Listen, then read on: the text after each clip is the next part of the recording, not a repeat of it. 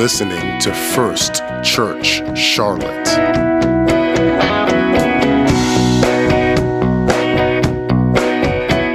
We are reading in Mark chapter number 10, and we are going to read at verse number 28. If you'd like to stand with me one more time, because I know you're tired of sitting already, being a person of great athletic ability and energy. The Bible says, speak those things that are not as though they are. And so we're in Mark 10, verse number 28. Real quickly, remember the rich young ruler has come and asked what must he do for eternal life. They have a little discussion about money. He's supposed to give it all to the poor and then come and follow Jesus. And it seems to be an invitation to a quite high level of discipleship within it almost seems as though it's an invitation to discipleship itself. And perhaps one of those inner, maybe not the 12, but the 70. And he, of course, goes away sorrowful. And the Bible tells us that the disciples, they weren't just surprised. They were astonished. It's rare, remember, to have verbs of emotion, to have a really strong emotion verb in the Bible. What's more rare is when you have an adjective alongside a verb of emotion. The Bible says they were greatly astonished. And then Jesus says to them, with man it is impossible for a rich man to make it into heaven, but not with God, for with God all things are possible. Now Peter says this to him, see, we have left all and followed you.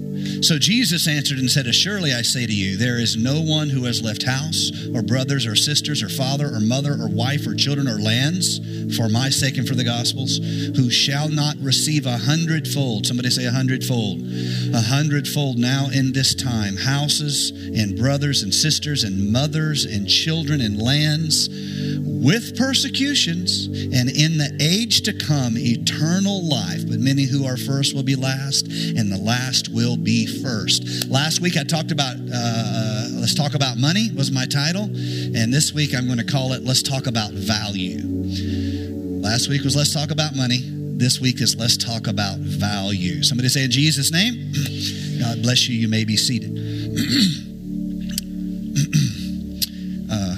Brother Ed, I hear the baptistry running. Let's not forget that. And then I'm baptized as I preach. And so that would make great video, though, wouldn't it? So we're talking about questions of value. Obviously, there is a difference between money and value. People take their money and spend it on things that to you have essentially little or no value. There are whole sub-communities of collectors who know about some random doll that was produced at some random time by some random company, and they will spend hard-earned money. These aren't necessarily rich people. They are spending of their livelihood for this particular doll. And if you were to talk to them about it, they will explain, well, there was only 30,000 or 3,000 or 3 dolls with the pink apron, and they'll know the history of it. And Elvis Presley once had a copy of this doll sent to a neighbor's daughter. You know how this works. To you, it has not much value whatsoever, but to that collector, this represents something of high value to them. It gives them a certain pleasure, fun, enjoyment. You understand what I mean. All of us answer this question every day with our decisions. What do we value? One philosopher said, I don't need you to tell me what your values are. Just show me your bank account and show me your schedule, and I'll tell you what your values are. Kind of a heavy thought, right? We, if we're not careful, can have kind of speech mode of we care about this, we care about that. But the Bible tells us, first of all, our money reveals our heart. Where your treasures are, that's where your heart is. Yes, you ladies, if you'd like to elbow your husband and say, why haven't you bought me anything lately? This would be a perfect opportunity for that. Lucky for me, I'm a long way away. Where your money is, it reflects values in your life. Yes, more important than money. What is the most important thing you have? Time. You can make more money. You can't make more time. And so to give your time is a gift of your greatest possession. And so I always think of that on Bible study night and sometimes on Sundays. And I think about how, for some of you, it was difficult to get here tonight, but you're here. For some of you, you got off late, nothing worked out right. Some of you haven't even eaten dinner yet. It's not just me and my wife. You just haven't even eaten dinner yet. The schedule didn't allow. You grabbed and ran, or you planned on get something on the way home. But you are here tonight. You made time. The weather bade you stay at home with your feet propped up. Yes. Your day encouraged you to go home and either feel sorry for yourself or suck your thumb. But here you are. You have, with your life, you have established value. I value time studying the word of the Lord. I will make the effort. Now, if you did not do that, it wouldn't matter so much if you talked a lot about how much you valued the word of the Lord. Now, as a parent, and to all you parents, this is a great reminder to all of us. We often offer lectures to our children hoping that's what they remember. But what they really remember is the actions that we offer to our children. That you understand? In other words, I can talk about church, but, if I miss every time it's a little bit of a hassle, then I have done a poor job of giving them the lesson of action. I've only given them the forgettable lecture of words.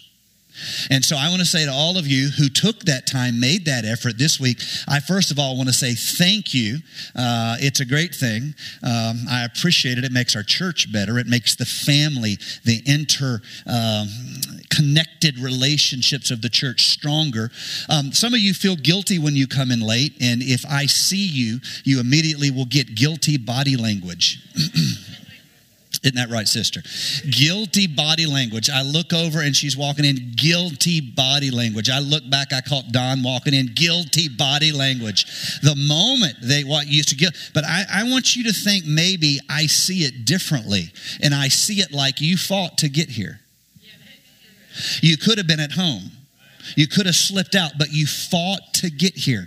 So I don't want you to have guilty body language unless you were lazy and you came in because you couldn't turn off your dumb Netflix, okay? Then I want you to crawl on hand and knee down the front, and when you get down front, I want you to pitch yourself out to where you nearly bang your forehead on the platform and then scream, "Woe is me." Okay.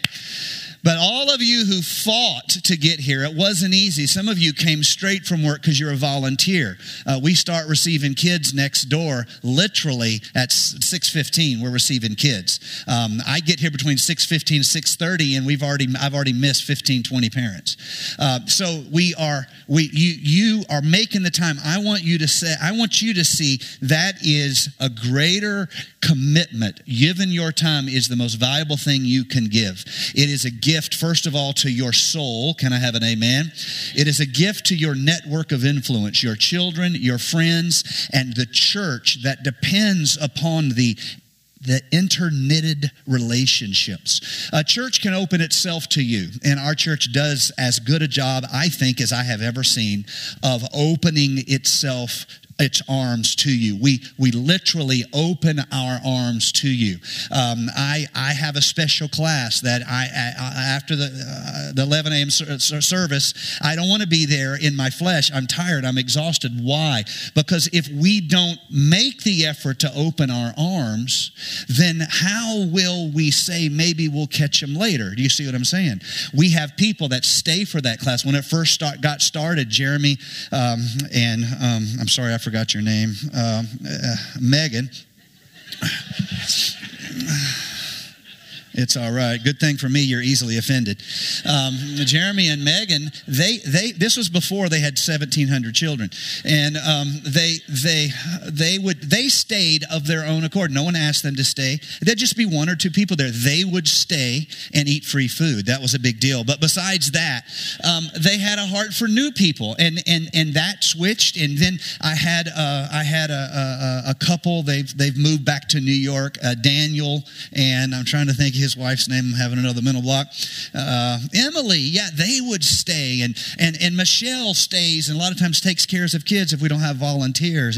And now almost every Sunday, Don and Anthony stay. I've never asked any of these people to stay and help me love new people. I've never asked a single time. I've never said, Don, Anthony, please stay. I'm lonely by myself. I'm insecure. There may not be anybody there. And so the point I want you to see is our church is doing everything we can to open our arms to people. But the flip side of that is people have to open their arms to the church. And that is what allows these interwoven relationships of friendship and relationship, and you're my brother, you're my sister, and when you hurt, I hurt, and when you dance, I dance. It's that blending, and so the takes time to get that. It's a great commitment. So time and wallet shows value. I value the church. The church is worth bestirring myself. That's a fine King Jamesian word for all of you guys out there. It's worth getting off the couch for. It's worth showing up early for. It's worth volunteering for. I value the church. Can I have an amen? The church is worth some extra effort. The church is worth a little bit more study for me. It's worth me trying to find a human example when I just get up here and blah, blah, blah you. It is worth it. And the only way that the church can have that true feel of a family, a body fitly joined together is when people show up who value it. There's no shortage of churches there's filled with people who kind of value the church. I'm thankful to be a part of a church where people show up and they value the church. So thank you for that. Value is not money. You spend your money differently than I do. That's one reason why we should be very cautious critiquing each other on terms of finances. Everybody spends their money differently. Some of you guys will drive a junker car, but you have some hobby nobody knows about, and you blow money on that, and you don't care about your car. Some people like a nice car, but they don't blow money on something else. Some people spend all their money on cameras, like these people over here. Other people, you get the idea. Other people spend their money differently. All of us trade money for perceived value. Sometimes we get that right. And when we look back at our life, we're like, yeah, I agree with the year. But let me tell you a really bad feeling. When you get to the end of the year, you look at your finances, you're not doing good, and you don't like the way you've spent your money. You don't like what you got in return for it. You don't like the fact that you're $4,000 on your credit card in debt and that vacation was a big waste of time. And so you get into these value conundrums. We are all of us always answering the question of value. The flesh almost always has a bad tendency. It's non-intuitive. Your flesh will convince you to waste money that when you look back will make you feel like the joke is on you. The flesh, this is the Bible, there is no end to wanting. You can have a mega yacht, a mega house, multiple mega yachts and multiple mega houses. There is no end to wanting. I was reading today yet another, I didn't read the study, I didn't have time, but I saw it in the news. Yet another study out on the relationship between money and happiness. Money matters a lot in the beginning. If you can't pay your bills, you are very unhappy. But once you can once you can take care of your basic your life is organized, after that, every extra dollar has a diminishing quality in your life. And one of the commenters on the news story is a money manager, and he was talking about how many, he's in Silicon Valley, and he talked about how many billionaires that he knew. And his point was, this is so true. They're driven for the second, so many million, but it doesn't change much. It's just a contest. It's just a measuring stick. It does not produce happiness. And so my point is not that money is bad or that you should, give all your money to Pastor Nate, although you probably should think about that. My point is our flesh will always give us bad decisions. Our flesh needs some discipline, some soulful discipline upon it. To say that doesn't matter so much and that doesn't matter so much, but now this matters. And that is what this issue is really about. Difference in money and value. So this rich young ruler has come to the Lord, just real quick so we're on the same page. What must I do for eternal life? The Lord asks him, well, the first thing is, why are you calling me good? There's only one who is good. What do you think of the commandments? Have you kept them? The man speaks off the commandments. Yes, from a young age I have kept them. And the Lord says, one thing thou lackest. Take these goods you have, sell them, give to the poor. The man goes away sorrowful because that was a bridge too far. He could not imagine a future version of himself that would be happier with less. Do you see? He only could imagine a future version of himself that had what he had in order for him to have happiness. Now, this is a man who may know many things about the law, but he doesn't know much about the soul. Because what Christ has invited him to, what he does not perceive, what Christ really has invited him to, is the essence of eternal life. Let me say that again. What the Lord has invited him to is truly the essence of eternal life. Somebody say eternal life. And what am I talking about when I say the essence of eternal life? So let's talk about one who is eternal. Okay? Let's talk about high and holy, great and mighty, glorious and powerful. The one who says, let there be, and boom, there went Andromeda galaxy. The one who said, let there be, and there goes Saturn out like a frisbee. The Lord, there are, just so you know, there are asteroids that are not even in the asteroid belt, which is between Mars and, what's the next one, Saturn? Is it Jupiter that's next, or Saturn? Yeah, it's Jupiter. Yeah, like I said, Jupiter. So in the asteroid belt, there's obviously asteroids that are worth a lot.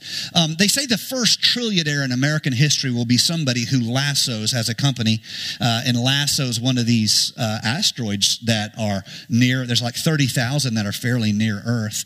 And the value of those asteroids, a random asteroid at that location, just with water on it, could be worth the hundreds of billions of dollars.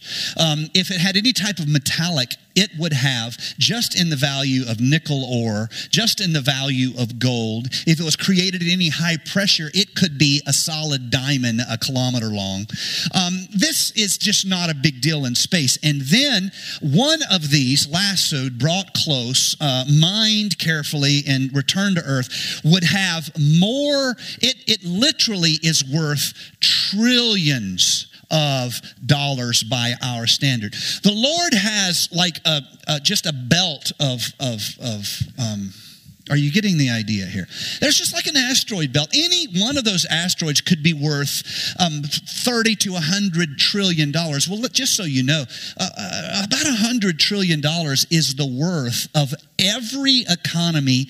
That's the GDP of the world for a year. About somewhere, I think, $70 to $100 trillion. That's off the top of my head, so don't like get all nerdy if I'm off by, a few. But you get the idea. One, just a random rock. This is the point of saying the streets are paved with gold. Do you see? The point is not to say gold is a good paving material. I personally don't believe that's literal. Now, I know that offends some of you, and you're like, oh my God.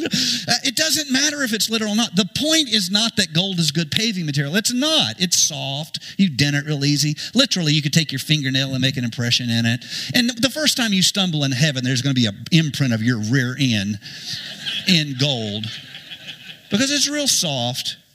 The point is not that. The point is there's this city of God.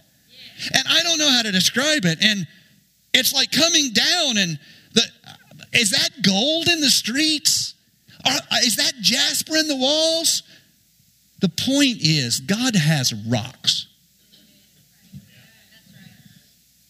that are worth more than every dollar in the world. And they're just like hanging out, saying, what's up? How y'all doing? good. Me and all my money. Are you trying to see how different must things look from heaven? How different must things look from God's perspective? We raise money.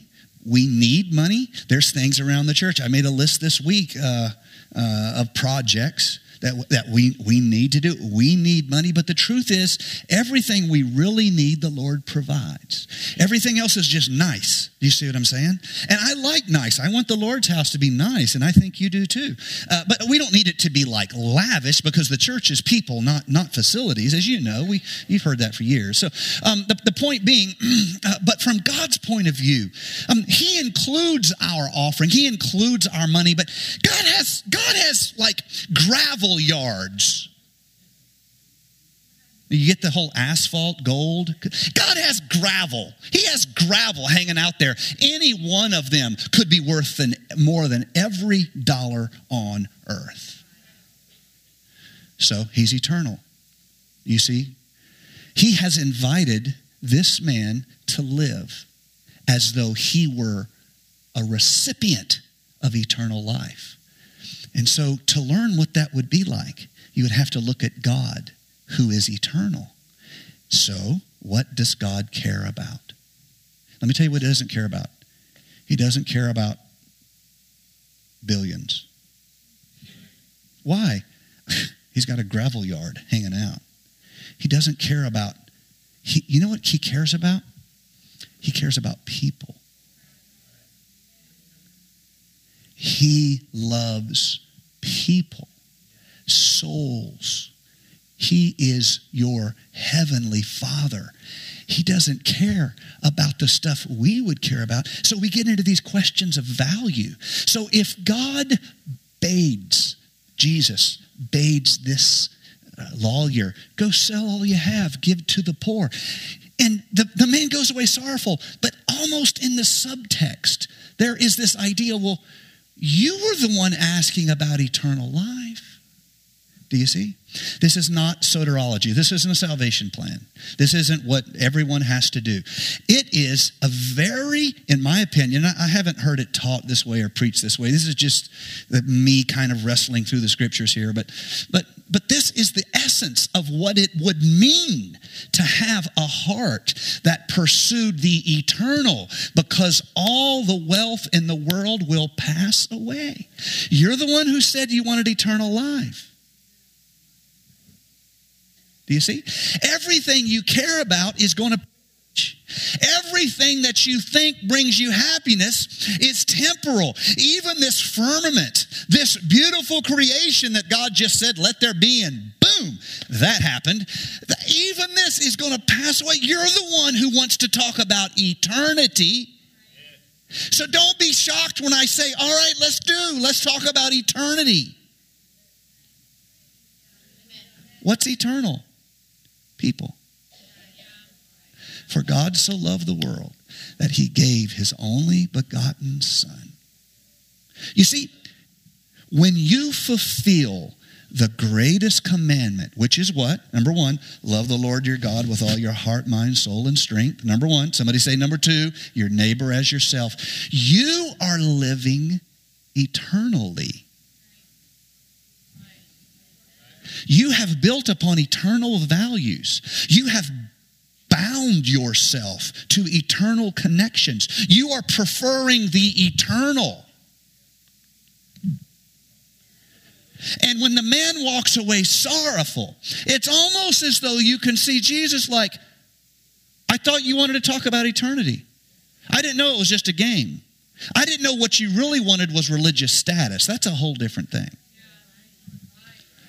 See, now that was good. I only got a few amens, but I'm telling you right now, that was good. And I have give myself an amen on that one.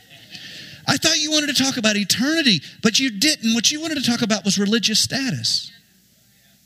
You wanted to talk about how to be a big fish in a little pond.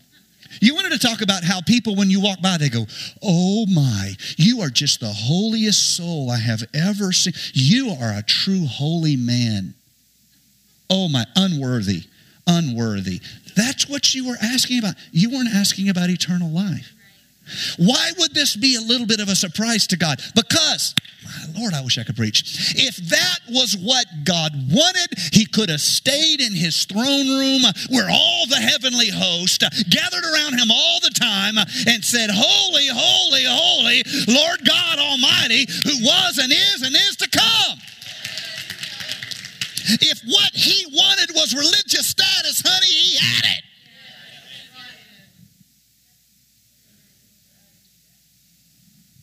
But he laid all that down. And rather than beautiful, he became homely. And rather than powerful, he became weak. And rather than dignity, he soiled his diaper. And had to have a teenage girl change him. While he sit there and went, don't you just love babies? I just love babies. Then I want to give them back to you, but I love them. They're awesome. So you want to talk about eternal life? Okay, let's talk about eternal life. What are you running after money for? I thought you wanted to talk about eternal life. Why do you not care about poor people with souls? I thought you wanted to talk about eternal life, but you didn't, did you? You wanted to talk about religious status. You wanted to talk about speaking at General Conference. You wanted to be the nighttime speaker on Friday night at the regional church conference. You wanted to have status, and I thought we were talking about eternal life. But if you're concerned really about seeking eternal life, you're going to have to love God and you're going to have to love people, because that's what is eternal. Nothing here is eternal. Just the hearts, just the souls, just the people. And that's why the Bible in the Old Testament and the New places this high, prestigious claim of greatest commandment upon this principle of living with an eternal mindset, loving God, loving people. Old Testament and New. It's not a new thing. It's not something Paul spun out to help the growth of the church. It's not something that John, because everyone knows how lovey-dovey he was, spun out at the end of the epistles. No, it's Old Testament and it's New. It is a hierarchy of commandment. Get this right. You may get 99 things wrong. Get this right. Live eternally. Love God. Love people. Otherwise, don't come talking about your stuff and say that is proof that God loves you. You could just as soon give all that away. Do you love people? Do you love God? That's the stamp of eternal life. That's living with an eternal mindset. And so Peter, what time is it? Oh, I got 7 minutes. What can I do in 7 minutes? Probably can pray Sister Elms through. Praise God. I was talking about my wife, not the bishopess, okay? She is without fault in all regards. Don't be getting the judgment angel coming through the church. So, what can we talk about now? I'm excited. Okay, so here's Peter. But Lord, we've given up everything. Okay, so let me see if I can explain this and it makes sense. Now, I can explain it, but I can't guarantee it'll make sense, okay? Have you ever known somebody that no matter what the subject comes up, they make it personal? Okay, let me give you an example. Thank God for the young lovelies here who are agreeing with me for a moment. Sorry for embarrassing you. So you buy a new couch. You invite your frenemy over.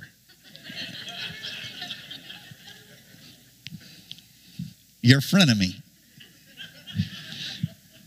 Probably a woman thing. Men don't have frenemies. Men have enemies and friends. Women have frenemies. You know it's the truth. You know it's the truth. Hey, good to see you. I'd like to choke the full out of that woman right there. You know it's the truth. It's a frenemy thing. It's a female problem. Oh, so good to see you. I wish she'd choke on them shoes. Yes. Okay, so you have a couch. You invite your frenemy over to see your couch, but they don't say to you, girl, what a fine couch. I threw the girl in there because I thought that would be funny, and it was. So, girl. Sorry, hon. She's hiding her face. That's a bad sign. Men, when your wife hides their face, that's a bad sign. If you single guys like to write that down, that'll work for you. So, girl, that is a beautiful cat. Now, they cannot pause on the subject of beautiful couch. That's awesome. You got a great deal on that. No, they have to personalize it. I need to get me a new couch. No matter what happens, they personalize it, okay? So, you're sick. They can't say, you poor darling. You got snot coming out both sides of your nose, and what's that coming out your ears? It's nasty. They can't commiserate with you in your misery. They have to tell you a story when they were more sick. And they're like, man, one time I was sick, and I'm telling you what, I know you only have blood coming out of one nostril. I had blood coming out of both ears, both eyes, and both noses. Well, I mean, both sides. You understand what I'm saying? I was much sicker than you. In fact, you shouldn't even act sick because I am the only one in the world who has ever known what true suffering is. You're just a wannabe. That's what a frenemy does for you right there. So, this is Peter. Is anybody talking about what the disciples have given up? No. Is Jesus talking about what the disciples have given up? No. But Peter's like, I need to get me a new couch too. We have given up everything. Well, now, let's be honest. They've given up a lot, and they get blessed for that. But they're you know, let's put it this way. They go back and stay at Peter's house. Y'all didn't catch that. Obviously, we had a little miss there. It's kind of like who's the couple in the New Testament who sell the property and they're going to give? Some of you Bible scholars help me. Thank God. At least we had some spiritual people here. Ananias and Sapphira, or Sapphira and Ananias, or Anaphiris and Sinira. They say they're going to give it, but then they don't, right? I'm almost done. Give me 3 minutes. They say they're going to give it, and then they don't, right? They say they're going to give it, then they don't. The Lord said, that's, we're going to get something established right now. Don't be bumping them gums if you're not opening that wallet. And so then, and then they fall down, and it's really awkward. Lots of running and screaming, and great fear comes upon the church. So I'm not going to try to say why God did what. Lots of preachers do that. Look, God was irritated, okay, and judgment. So let's say Peter says, we've given everything. And then that night they go stay at his house. Well, he hasn't obviously given his house. Why? You're living up in it. Don't say, oh, I'm giving my car, and then 3 weeks later I see you drive it to church. No. Either give it or don't give it. Well, I'm not talking about y'all. You get the idea. Okay, so they've given up a lot. That's a good thing. And for a moment, Peter is comparing himself down. There's a guy who wouldn't give all he had. You know, people say, if I had $1 million, I'd give it. No, you wouldn't. Why? Well, you haven't struggled with that $100. It's just really beating you about the head, neck, and shoulders. Don't be talking about giving $1 million. Thank you, sis. I needed the reminder. And so you get the idea. So the point I'm trying to make that I'm walking all around, I can't seem to make, is Peter is focusing on what he's given up. It's like the joke when we were in college, Bible school. There's always that one guy who's always talking about what he gave up to work for the Lord, and we'd always make fun of him. You know, I was the number, it'd be some guy, Kent, stumbles over himself. He's awkward. He's like, man, I was the #1 draft pick, and I gave it up to serve God. You were the #1 draft pick at the Boy Scouts cookie sale. Well, maybe you were. There's a few people with a great story of testimony gave that up. They gave that up. In fact, the last time I told this joke, tell you a funny story. We had brother Scott Graham here. He slipped in and surprised me. He was trying to check my doctrine. I had to straighten him out. No, he was just in town. And he slipped in, surprised us all. I asked him to preach. He said no. I told that same thing about people saying they gave up. What's funny is he actually did have a ridiculously good scholarship to go to college, and he gave it up to preach. And when I drove home that night, I thought, my God, you just can't stop offending people, can you? The one guy in the whole organization who had a tremendous scholarship to, I think, play golf or something for some college. Just a crazy good, and he gave it up to preach the gospel. I have to shoot him in the foot while he's in my church. Just so you know, I'm staying right here. I ain't going nowhere. Peter, you've given up a lot. That's fine. But let's not focus on that, Jesus says. Let's focus on this. There will be nothing you have given up that you will not be repaid 100-fold. Nothing that you won't be repaid 100-fold. Whether not fathers, that's the one thing he doesn't say. Why? Because God is our Father, and you won't have fathers. You'll have one heavenly Father. But mothers, you need a mother, we will mother you up. Just wait. That's what the church is going to do. Whatever you give up, it's going to be repaid back to you 100-fold. But it's even better deal than that. God knows what you really need. And he knows how to bless you when you really need it. And that's so amazing. That's so amazing. That's so amazing. That's so amazing. I'll never forget this terrifying times of my life, whether it was my health or my wife's health, or when Ellery was having the surgery on her neck. You know what? I don't remember if I had any money at that time or not. I probably had some money. That wasn't the poor years, so I probably had some money. The poor years, I'd have been like, can you take cornflakes?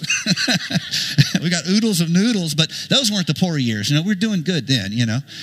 Finally got my wife educated, and she's knocking down the big bucks and supporting my lazy hide. So it was great. And here we are. We have money, and we have this sick child.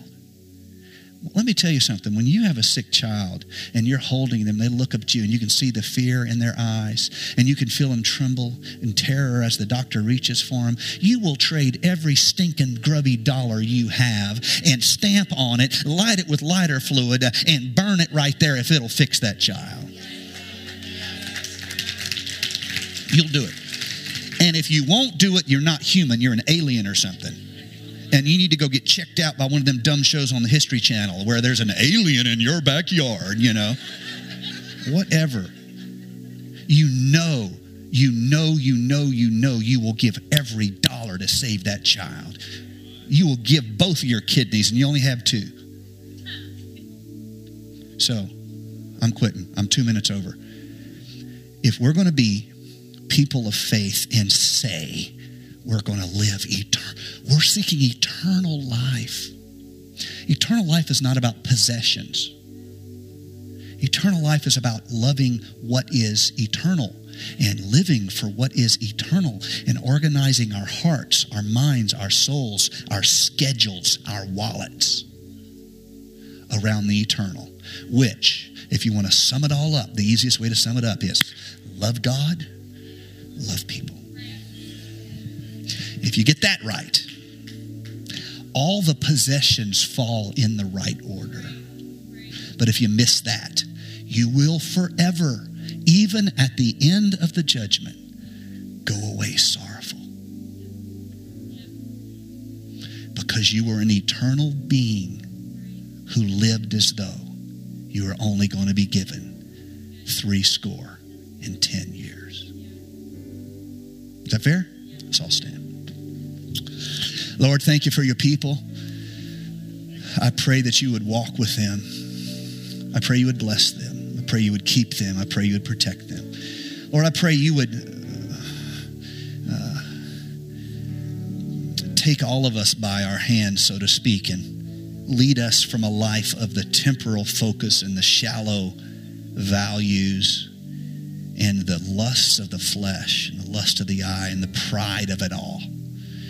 And I pray you would let us be somehow transformed into a different mode of thinking where what we love is the eternal, and we seek eternal life by looking at eternal things, not seek eternal life by looking at temporal things. I pray you'd guide us. I pray you'd lift us up. I pray you'd bless us. I pray you'd help us. In Jesus' name, amen. Whenever I see, let me just finish with this. Whenever I see somebody make an intentional decision on what really matters. Don, I want to pick on you in just a minute. Fair warning, okay? So get your Teflon on over there. When I see someone do that, I want to celebrate it. And too often we don't want to sell it. We don't even mention it. So, Don, highly educated, highly paid corporate guy, jet sets all over the world. I used to tease him, well, you know, he's going to be in Paris tomorrow. He's all over the world, gets paid very good money. Sorry, I warned you. Very, very good money, very good at his job, okay? Has a few years with his son and his daughter and decides to step away from the corporate jet set, flying all over, and just take anything I can do right now so I can have these years with my kids. And when I get them to college, I can go back on the jet set if I need to. You see, that's living. Sorry, I apologize. I know it's embarrassing to have your business put out there. But I know I made you look good, but it's still embarrassing to have your business put out there. What I want you to see, that is the grit. That is the guts of living eternally. Money's here, money's gone. You make more, have less. It comes, it goes. It's all temporal. It's all burning up anyway. But if I'm going to be a person to seek eternal life, let's talk about eternal things. Loving the people in our life. Loving the people God has put for us to minister to. Loving the church that ministers to people. And loving our Creator who makes it all possible. That is seeking eternal life. Clap your hands to the Lord. All right, I'm done. Sorry I kept you long. I kept you long Sunday too, so you have 2 services to be mad at me. God bless you. You can be dismissed. Have a great week. Thank you for listening to First Church Charlotte. If you're in the Charlotte, North Carolina area, come join us at 4929 North Sharon Amity Road at the corner of Shamrock Drive. Sunday mornings at 9 and 11 a.m. and Bible study Wednesdays at 7:30 p.m.